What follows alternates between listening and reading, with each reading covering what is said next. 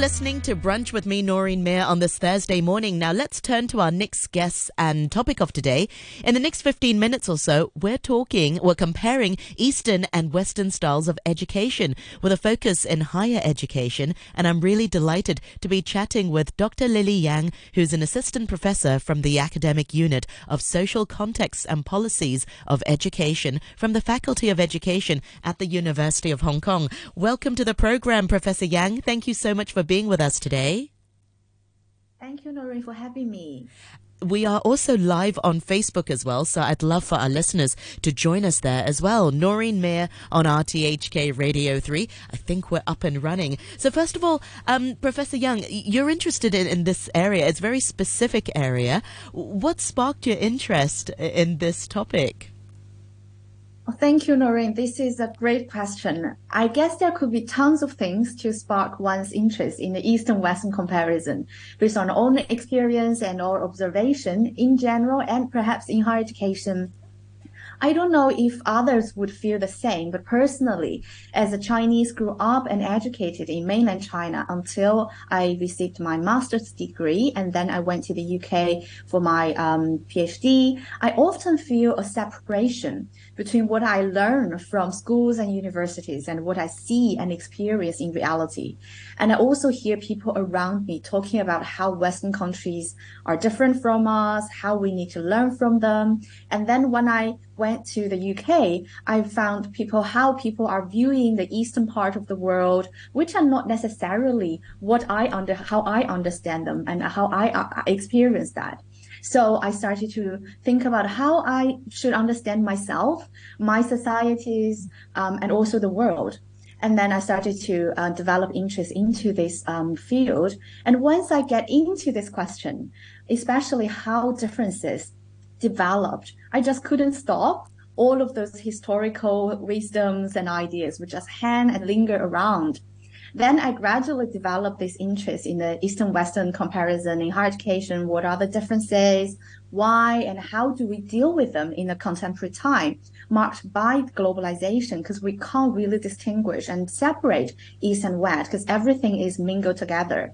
So to me, personally, these comparative works could enable me to see many things in different lenses, multiple lenses, which is itself rewarding. Mm-hmm. And also it could be very important for us in terms of how we understand ourselves, better develop ourselves and higher education, and make our people settle down in peace in Chinese, which is 安身立命. And it could also be essential to the whole humanity if we are still committed to the sustainable development and the global common good. So let's talk about your own experiences. You mentioned earlier that, being educated in the mainland. What was your experience like there, and how does it then compare to then your experience studying in the UK? It was very different. So as we were all know that there is huge ideal of competition. I was studying all day and sitting exams, but then there were also a lot of supports from the family, from society, and also I feel like I was very close to my family and to people around me. This family is not necessarily a nuclear family. I was close to my grandparents, my aunts and uncles, which is very different from perhaps nuclear family in the West. And also, I realized there are a lot of different ways of learning, different ways of teaching. What are teachers' expectation of their students? I'm not sure if you have heard this, that BBC or British Council, I think, they shooted this video in terms of what would be a teacher's perception of a student when they are quiet. Like a Chinese teacher would say, oh, this student is very hardworking, attentive, and note-taking. Well, as a teacher from the West, perhaps he or she would be thinking, oh, these students, he or she is not really willing to express themselves, to ask questions. Maybe she or he doesn't understand what I'm talking. So these different ideas and perceptions of certain things are very different, and that might influence how we learn and how we understand each other. And that's, in my view, how a lot of misunderstandings come up because of such lack of understanding. Yeah. How did you then develop as a student and as a person after then you got the exposure to, say, Western style of education? Oh, that's a great question. I struggled a lot at that time. A very straightforward example was about the critical thinking. I think nowadays, many Western countries and teachers perhaps are having this perception that students from China, for example, do not have this kind of critical thinking, which I wouldn't agree because it's not the case. The difference is that we were not taught in a way of developing the kind of critical thinking that is expected in the West. So there is a gap there. So how we fill that gap is very important, and that's what I struggled when I arrived in the UK first. When I was talking with my teachers, supervisors, they were saying, "Oh, you need to further develop your critical thinking," and I was asking, "Okay, what is critical thinking, and how could I do that?" But gradually, when I understand what they meant, then I could show the critical thinking they were expecting. So I don't think there is a lack of capacity among a certain group of students. It's just how we do things are different, and also that self-efficacy is very important here, I think. Yeah. Would you say in Eastern education that critical thinking is not as valued, or is it underdeveloped? I mean, what are your thoughts on that? I mean, is it there? Is it taught? I think it's just different ways of understanding critical thinking. Of course, Eastern here is a really big word, and there are much diversity. We can't Sure, really cover of that. course. Yeah, but then, it's Say for how the we understand. purposes, your own upbringing, say in the mainland, for example. Yes, for example, when I was in the mainland, we were engaged in a lot of critical thinking discussions. For example, teachers were encouraging us to propose different ideas. We had debates, we had discussions, which are absolutely the kind of critical thinking. But then we were not using it as a critical thinking. And I think the Western teacher was also expecting us to write in the same genre they were expecting to show the critical thinking. But the writing style in Chinese is very different from the writing style in English. There has been a lot of research on that. For example, how Chinese writing logic develops. From kind of a tunnel, whereas kind of circle and circle, and we gradually get into the point of the major point of the story.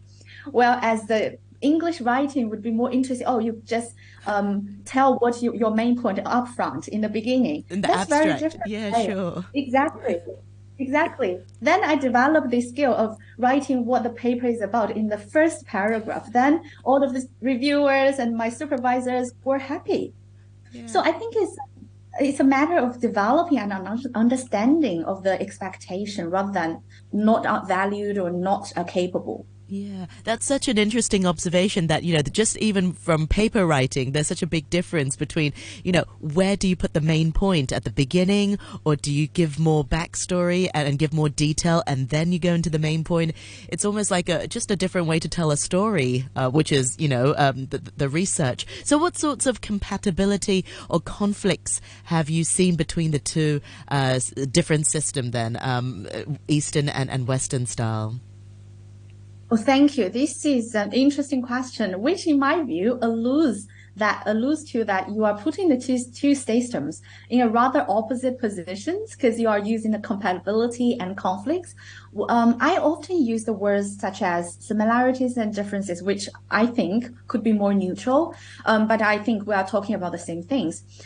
Well, there are a lot of similarities and differences. I think one of them, from my own research, is the different attitudes and approaches to what is the individual private interests and what is the public interests and how we deal with them. What is the relationship between them? For example, in the West, the liberal tradition, the liberal approach would definitely emphasize the supremacy of the private interests. I am the center. I'm the most important thing. My personal interests and rights is the most important thing and needs to be protected.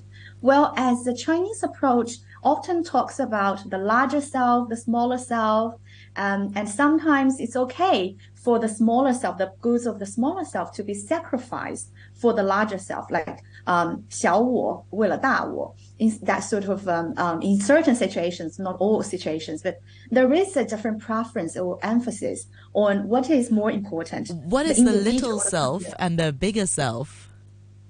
Okay, so the smaller self is they are relational. There isn't a static way of looking at the smaller self. For example, when I'm talking with my family, I myself become the smaller self. The family is the larger self. So from time to time, I need to sacrifice my own goods for the good of the family. Whereas when the family become the smaller self, the broader society, maybe the community is the larger self. And so broadly, we can also say the world or the country is the larger self, whereas ourselves are the smaller self. Oh, okay. I see. Okay, that makes sense. Okay. And this is an interesting example of how we look at things. For example, a recent example is the COVID-19, how different societies dealt with COVID-19 coronavirus. And we see many different commentary theories on like some societies using more individualistic, liberal approach, whereas some others are more communal or even collective in a way. But underneath those individualistic, liberal, communal, and collective could be these different attitudes towards which is more important, yourself or the larger community. Absolutely. Yeah, I agree. I mean, some people refused to get vaccinated, and some people, wanted to make sure that, even though they're not the vulnerable group, they also, vaccinated themselves to protect everybody. And of course, there was that whole debate over face masks as well. What sorts of attitudes have you seen between from parents and from teachers between the two different styles of education style? You mentioned just now when you were in the UK, your professor, explained to you what was expected of you, so there was some understanding of what you had learned previously and how you can then adapt to that style. But did they also appreciate, your roots? Perhaps the diligence and the hard working, and then that's not to say one style is more diligent than the other. It's just, I think, traditionally speaking, perhaps Eastern style is all about memorizing and a lot more a brick and mortar style of education. Did your professor sort of appreciate that aspect of it? Mm, that's a very good question. I think in a way there are still a lot of kind of overgeneralization of what is the East and what is the West, and like how Eastern people learn and memorize and how Western people do that. I think in many cases there are not that such significant differences, and of course there are different preferences, different emphasis. Well, in my own case, because But I there was are doing. differences. I mean, for example, a lot of Chinese children will learn English not so phonetically. They will memorize how words are spelt.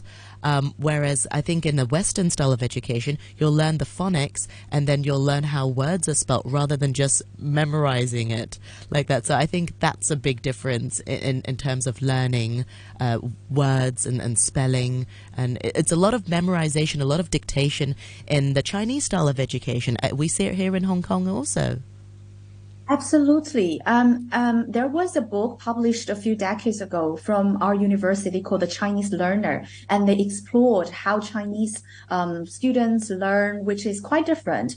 Whereas, for example, there were a lot of memorizing, and sometimes people. It's what I'm trying to say is that the stereotyping is not whether we are memorizing or not, is to give a label that whether this is good or not, this is more this is less advanced or the other way is more advanced. I think this is related to what I was observing, Sure. that many people see the West as more advanced, more developed, and we need to catch up with them. We need to learn from them. Whereas I think there is a potential danger of undermining our own self-efficacy here. And I think that's very important. But then there has been changes over time. We see more and more people realize that we're just different. It's not like you are better positioned or I am less better positioned. We're different, and it's important to get to know our own cultural roots, as you were saying, like diligence, also respect to teachers, professors, that sort of relationship, good values from our own historical and But if you cultural ask roots. a It's child, do they want to memorize so many words? I mean, looking back at your own childhood, did you want so many dictations? Did you want to memorize all the words? Does it ultimately make you a better learner? Oh, that's a very interesting question. I mean, I can't speak for others. When I was a child, I didn't enjoy it. But then I gradually, when I grew up, I realized that when I was memorizing, I didn't really get an understanding of it. So I didn't know why I was doing that and what was the meaning, the content meaning of what I was memorizing.